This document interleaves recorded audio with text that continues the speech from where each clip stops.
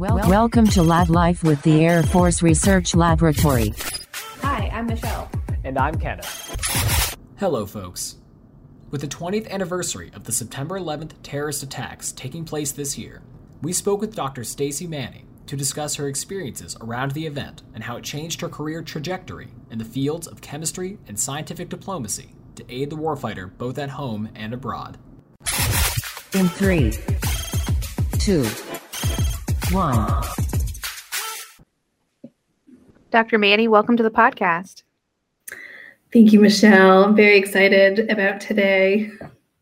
Yeah, we're really fortunate to have you here today. And we wanted to kick off kind of looking back in time a little bit. You know, we're approaching the 20th anniversary of the terrorist attacks on September 11th, 2001. And we know that that was really a pivotal moment in your life and in your path. And you've been willing to kind of share your experience during that time with us. Absolutely. So, yes, September 11th was an extremely pivotal moment, especially for my career, but also just, as a young person. I am from upstate New York, just outside of Albany. And the morning of September 11th, I was home preparing for a PT test. So I had joined the New York Army National Guard in order to help me pay for college. So I was a young person in New York at home, getting ready for a PT test. And that's when I saw the second plane hit the tower, and it became very clear immediately that this was not just some crazy, terrible accident. And that's when, things just totally changed. The phone rang, we were immediately activated, and we had to go to New York City. I was there to support deployments for what we thought were going to be recovery efforts. I had visited New York City a number of times during my life, but that experience will always stick in my head, just being on the streets and seeing these New Yorkers who are usually, full of energy and life and, busy, getting from place to place, just seeming so hollow and shaken and, almost zombie-like, people just stopping on the streets saying, thank you so much for being here, and like hugging you. I mean, it was surreal and so bizarre seeing all of the handmade or computer printed out posters of missing family members. That was so hard. So yes, that experience in New York City was extremely difficult those days. But then it led into a deployment to Kuwait and then Iraq. And so I spent almost 2 years in Kuwait and Iraq, and that was challenging, very challenging. It was between my junior and senior years of college, and going to a foreign country, a desert, being in a non-traditional war zone, meeting Iraqi nationals, and it was very difficult. It was very, very hard being there and interacting with people, especially after being so close to ground zero immediately after the terrorist attacks. It was immediately apparent that I was not made to be a soldier. I mean, I did my job to the best of my ability, made wonderful friends and all of that, but I knew that being a soldier was not going to be for me. And so when I returned, time was pretty much up, and I decided that while I may not be soldier material, I certainly loved soldiers. I loved them for their mission. I loved them for their fearlessness. And so out of college, I planned on working for the Army as a civilian, doing things that impacted soldiers in a way that was more suitable for me and my path. I really appreciate you sharing a beyond challenging time in your life, even from a deployment as a guardsman and to being at ground zero, and reflecting with us now 20 years later. So you felt this call that I want to serve our soldiers. I want to serve our service men and women. So you had an interest in chemistry, and is that what you ended up working with the Army as a civilian for? So I didn't get to work for the Army as a civilian. when I was I was the unit's nuclear biological chemical officer. So I did, the mask fittings and talked a lot about the things that we would do in case of, some sort of a biological or chemical attack. And I did find it interesting, some of the countermeasures and things along those lines. And so those were areas that I was thinking about going into. But when it came time for me to, pick a career path, I had already found a love for chemistry. And I had applied to the SMART program. And so that's how I was picked up as a civilian. Initially, I was going to work in Maryland for a wonderful PI who, because of medical reasons, had to retire. And so I couldn't take that position in Maryland working on chemical warfare countermeasures. But there was a PI, a subject matter expert at Eglin, who was interested in my background. And so I pivoted and took a job with the Air Force. And so that's when I got into munitions and all of that, working in an amazing organization and not working for soldiers. And even sometimes now I'll slip up and call, our airmen soldiers, but, just working for the warfighter in different ways. So I see that transition. And initially you thought you'd continue on with the Army, but through the SMART program, which a lot of really great minds in the lab have come to work through that scholarship and employment opportunity. It's pretty cool. But so then you land at the Munitions Directorate of AFRL at Eglin Air Force Base. And then what kind of work were you doing down there? Well, one of the greatest things about the SMART program is while you're finishing, like in my example, my PhD, I got to go there for 2 summers just to, meet my future coworkers and just ease into and learn what everybody was doing. And so it was a wonderful experience. RW just kind of, gave me like a very small project to kind of get a feel for the things that they do. And so I would just go around and talk to, the different people who are working on different things and learn what they're looking at and why, and what is this munitions and what are the components and how does it, come together. And it was during that time that I started finding some of the areas that I found most interesting, scientific questions that weren't quite being addressed at the time, or some things that I just felt really passionate about. And something that I'm kind of curious of too is working in the academic space, there's a lot of access to cool lab spaces and materials, but really if you go to the lab, it's truly state of the art in, well, every sense of the word. So what was it like for you to actually work alongside these experts and have access to these tools as opposed to what you may have had really only staying in academia?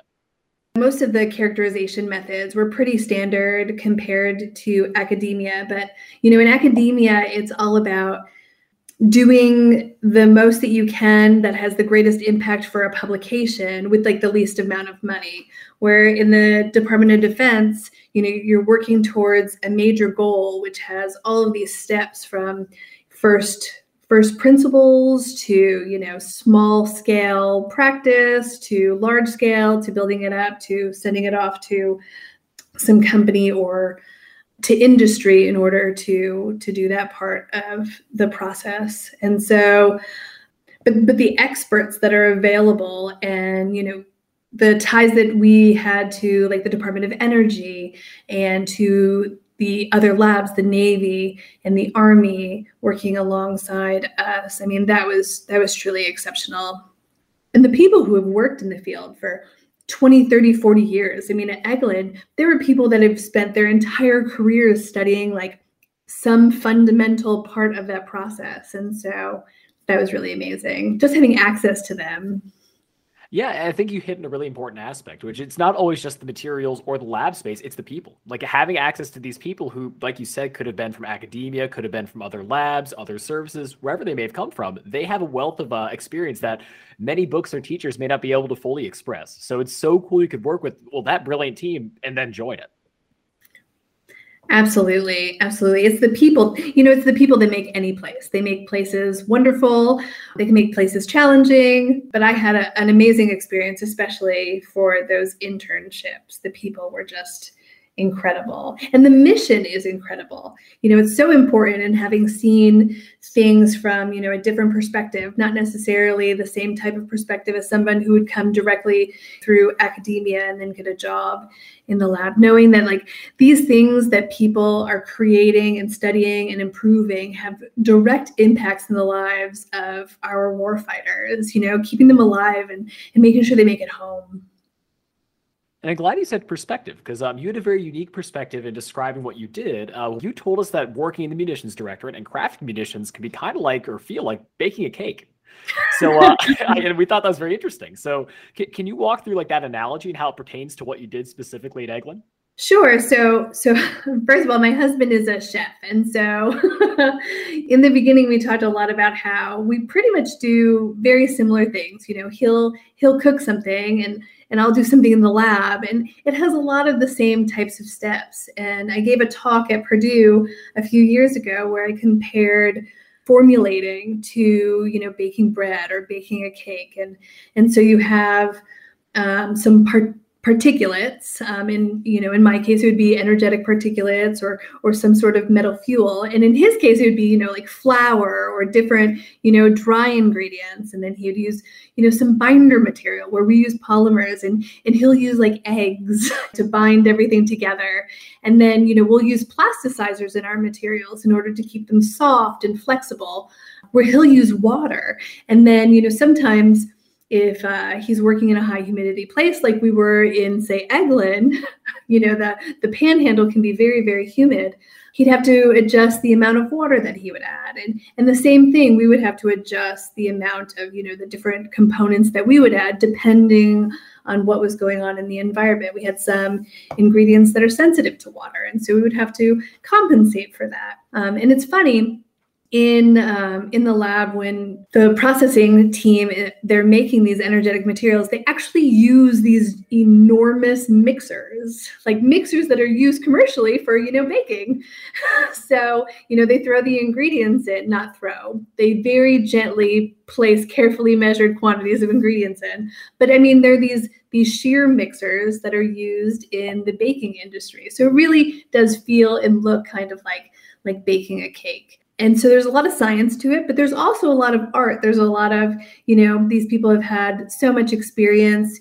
This is going wrong. They know the little tricks in order to make the end product work out just right. And so, yeah, it is like baking a cake. Man, now I'm picturing like a giant KitchenAid just in a lab space at Eglin, KitchenAid mixer, and a bunch of the Betty Crockers of the munitions world, I guess. But anyway, I'm joking here. Yeah, and your team was really testing and developing new materials to help improve munitions. Could you tell us about that? So my team looked at the surfaces and interfaces in munitions, but you could really apply it to any material, just about any material that is comprised of different components. For example, the cosmetic industry or the concrete industry or the pharmaceutical industry, they're all looking at the same kinds of things. Now, our end use and the specific things that we're more interested in are of course different, but the fundamentals are the same. We have particulates, and then we have, say, binder materials, and we have different additives, and we want to know, one, how do we measure these things? What's important? What's important at that interface?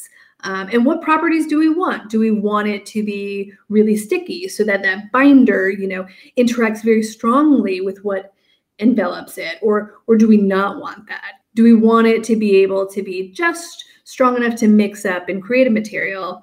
And then later on, if there's insult or injury, do we want, that particle to separate from that binder? And so the first question was, what's important here? What measurements can we make? And then how do we make them? And then what does this mean? What does this scientific value mean from a chemistry perspective? But then also, a lot of the people who are working on these formulations for the warfighter are engineers. And so they're more focused and more concerned with, performance. Very important. But how do we move, this chemical calculation or this chemical principle or this chemical measurement. What does that mean? What does that mean for the formulator? So we also used a lot of mechanical properties testing in order to understand the performance metrics that we are comfortable with and we're familiar with. And then, novel modeling and simulation efforts to tie those two together so we can move closer towards a more predictive model.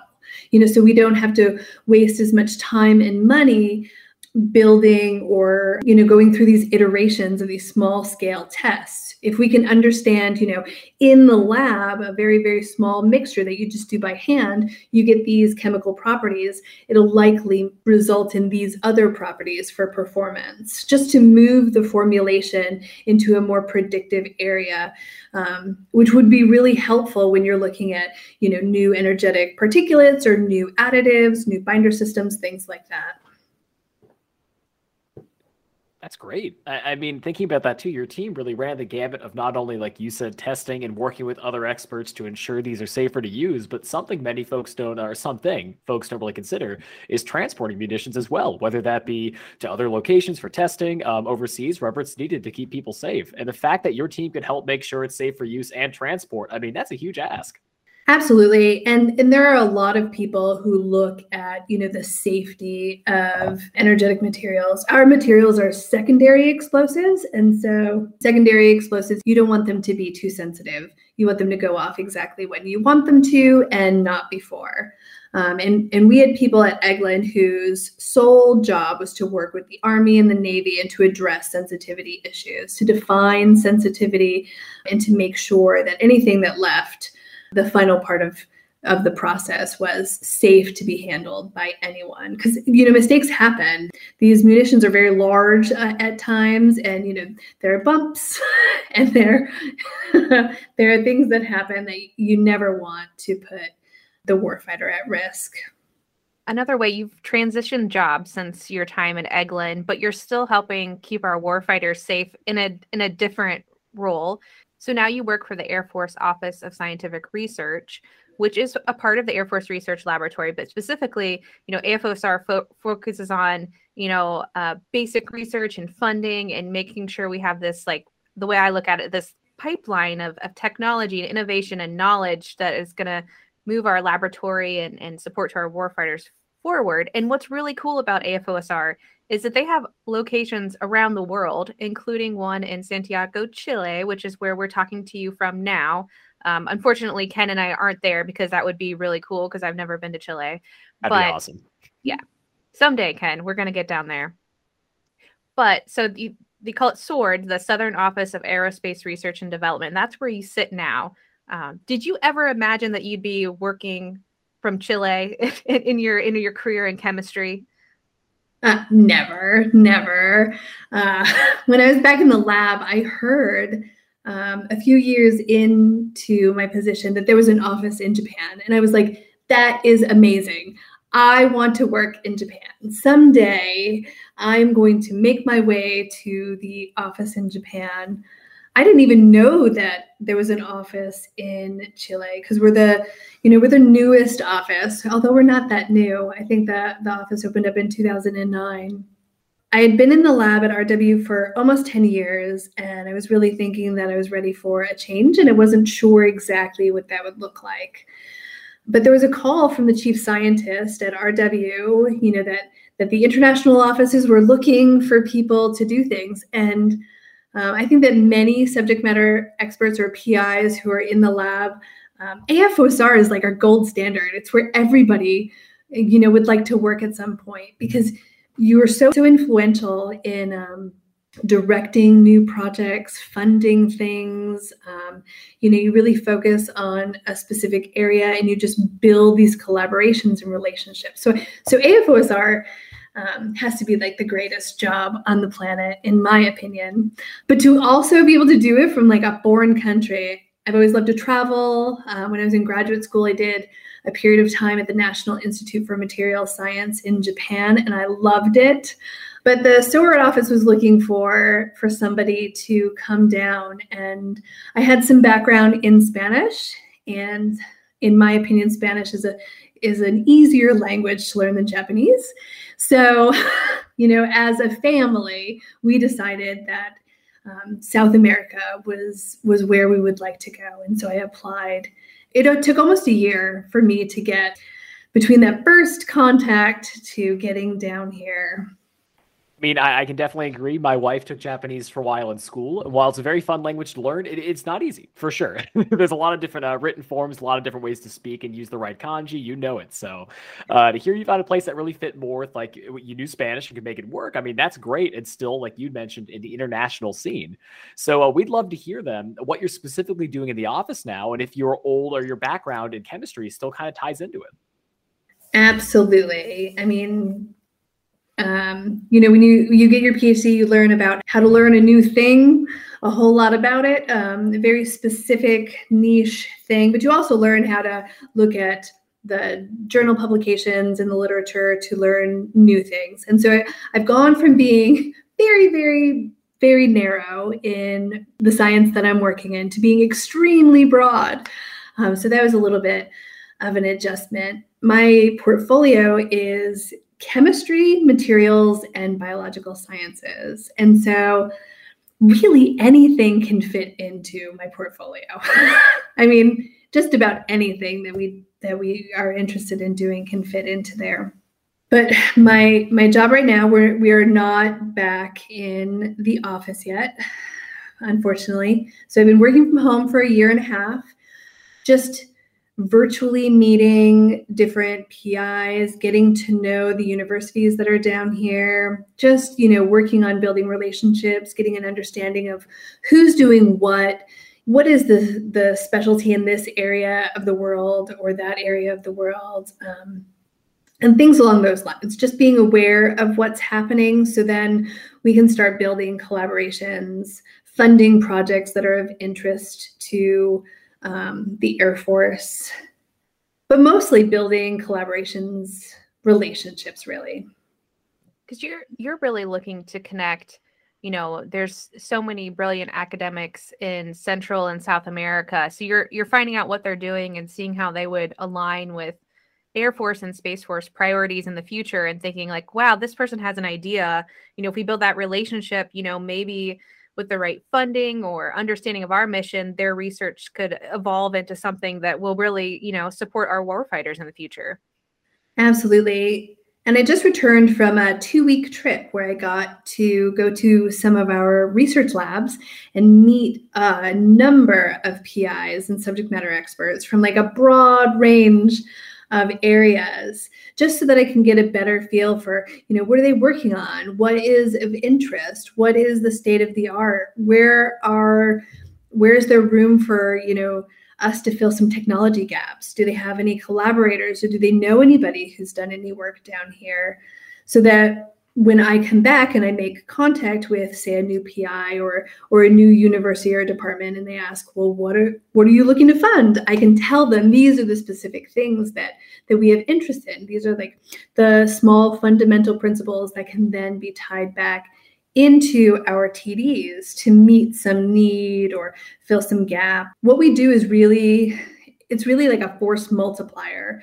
The PIs back in the TDs, they don't have to directly do much other than let us know what they're looking for, perhaps provide some guidance as a subject matter expert or someone to bounce things off of with the PIs. And they can get as involved or not as they would like. It can become a true collaboration where materials are exchanged or, codes are exchanged, or they could directly interact on the objectives or the goals or the mission of whatever the project is. And you really hit on a point that I wanted to check, but it sounds like, so if you find these researchers or find these experts in the field that really answer an Air Force ask, like you'd mentioned, it could be anything from biomaterials, working in chemistry, quantum, you name it. So the way you actually connect them then is you contact technical directorates, the AFRL or the PIs that saying, hey, I've been looking for this. You're like, well, I found your guy over here. And you're just the in-between that helps bring them in the room together to start the conversation. Exactly. And it doesn't hurt that we have money to fund things, and people, are always willing to talk to people with money. So that we'll get white papers sent to us either by asking for them, or sometimes we'll just get white papers, and then we'll immediately try to find some TD expert who can help review them. And then we'll go through perhaps an iteration process where we ask the PI down here to clarify things or what have you. And then hopefully, we get to a point where we ask them to submit a proposal. And usually at that point, we have some transition idea in mind. We have somebody back at the lab who either gives their thumbs up, this is amazing, awesome, interesting research that could become something that could be applicable, or this is something that could be applicable now. I am always looking for bridging strong connections, whether we're using Windows on Science and we have one of the PIs from down here go up and give talks so that we can start to build that relationship, or what have you. Having that tech connection and perhaps a collaboration that lives much longer than the grant is really something that I get really excited about. And for some of our listeners that might be newer to some of these terms, like PI, that means principal investigator, not private investigator, like Magnum PI or something. We got Tom Selleck's running around the world or something like that. He was Magnum PI, right? Or do I need to cut this joke out, Ken? I'm getting head nods. Okay, we're good, folks. And then white papers are just kind of like a general report or a synopsis of research that they might think might be relevant. Is that a fair assumption of what a white paper is? Yes, very short, just a short idea of something that they would like to pursue. And something pretty exciting that you're working on, Stacy, is there's this new workshop that's pulling together international teams to focus on chemistry, mechanics, modeling, and simulation, and more. What's going on? So because of my background, I'm really passionate about the fundamental questions surrounding surfaces and interfaces. And I would like to bring that down here so that we can build some international collaborations, or we can just get a community of people together who are looking at these questions, who are focused on the answers, and who can push this area of research forward. While I may not be directly hands-on in this area anymore, just being involved still is very exciting. And so I've teamed up with RW with some really great researchers, and we put together a workshop that used all of our previous collaborations. So within the Department of Defense, so the Tri-Service, the Army, Navy, and Air Force, and then our DOE, the Department of Energy partners, academia from the US, and then academia from all over the world. We had the Netherlands and Germany and the UK. We had some people from Mexico, from Brazil, from Argentina, and we all just got together and talked about, this is an important area, but what are the most important parts and pieces, and what should we be focusing on? And when we publish, what should we be publishing? So, the whole world can compare things. So we're comparing apples to apples. And so we're all just focused, in the same direction. And it's going really, really well. And now we are trying to attach ourselves to the International Research Materials Congress, which occurs each year in Cancun, Mexico in August. And so there is a wealth of materials scientists in Mexico. And we do cover Mexico as well as Central and South America.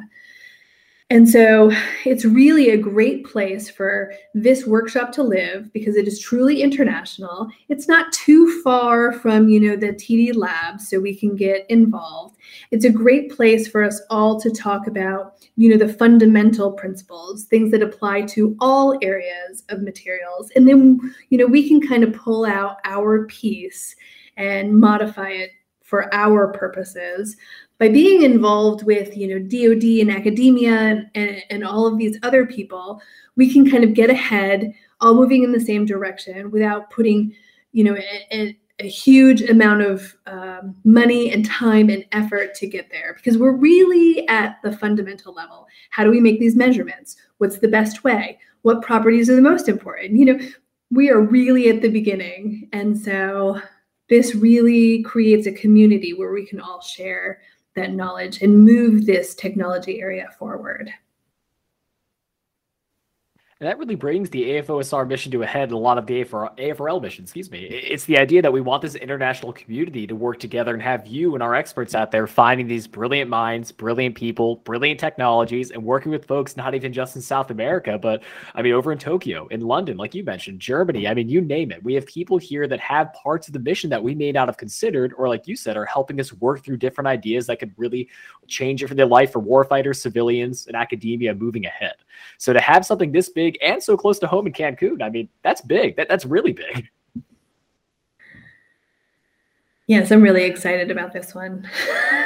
So, speaking of being really excited, though, so you brought up a lot of cool terms before, like, again, the baking the cake analogy. And there's another term that you used that really resonated with me that kind of brings a lot of our conversation to a close, almost to a head, if you will. And that's this idea of scientific diplomacy. And that's kind of what your position feels like now. So can you kind of talk about what that means to you and why it's such an important tool within the international space? So really everything that we do is scientific diplomacy. When a scientist talks to another scientist about their project, I mean, we just get excited. We get excited about the science, about the possibility. They're fun conversations. They're not conversations that require discussion of politics or any of the less pleasant aspects of, cross-cultural exchanges. Science to science discussions are easy and they're fun, but they also provide positive interaction. There are some PIs that have never worked with anyone from the United States. People might have preconceived notions about us.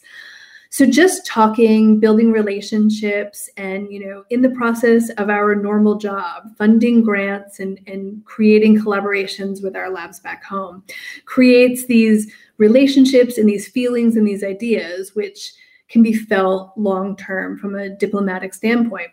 We are never going to outspend some other countries, but we can certainly, have lots of friendly, pleasant, scientifically important interactions, which can help in our diplomatic mission. And here in Santiago, Chile, we're actually co-located at the embassy. So we're here as diplomats with the Army and the Navy. So we do see a lot of the more diplomatic missions, and we do have 2 officers in our office who work almost exclusively, while they still are international program officers, they work pretty exclusively military to military, so working some of those higher level. But like at my level, I am just somebody that loves science, talking to other people who love science, regardless of, who is the new president in whatever country, or, what crazy things may be going on kind of around us. And it's fun. It's fun and it's exciting to talk about science with people from other places and cultures. But it goes a long way.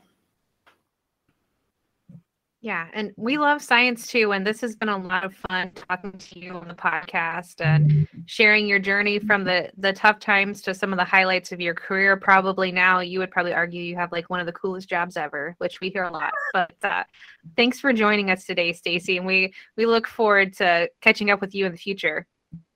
Thank you so much. This was so much fun. Make sure to follow us on social media at Facebook, Twitter, LinkedIn, Instagram, and YouTube at AF Research Lab. And remember, stay curious. Logging off.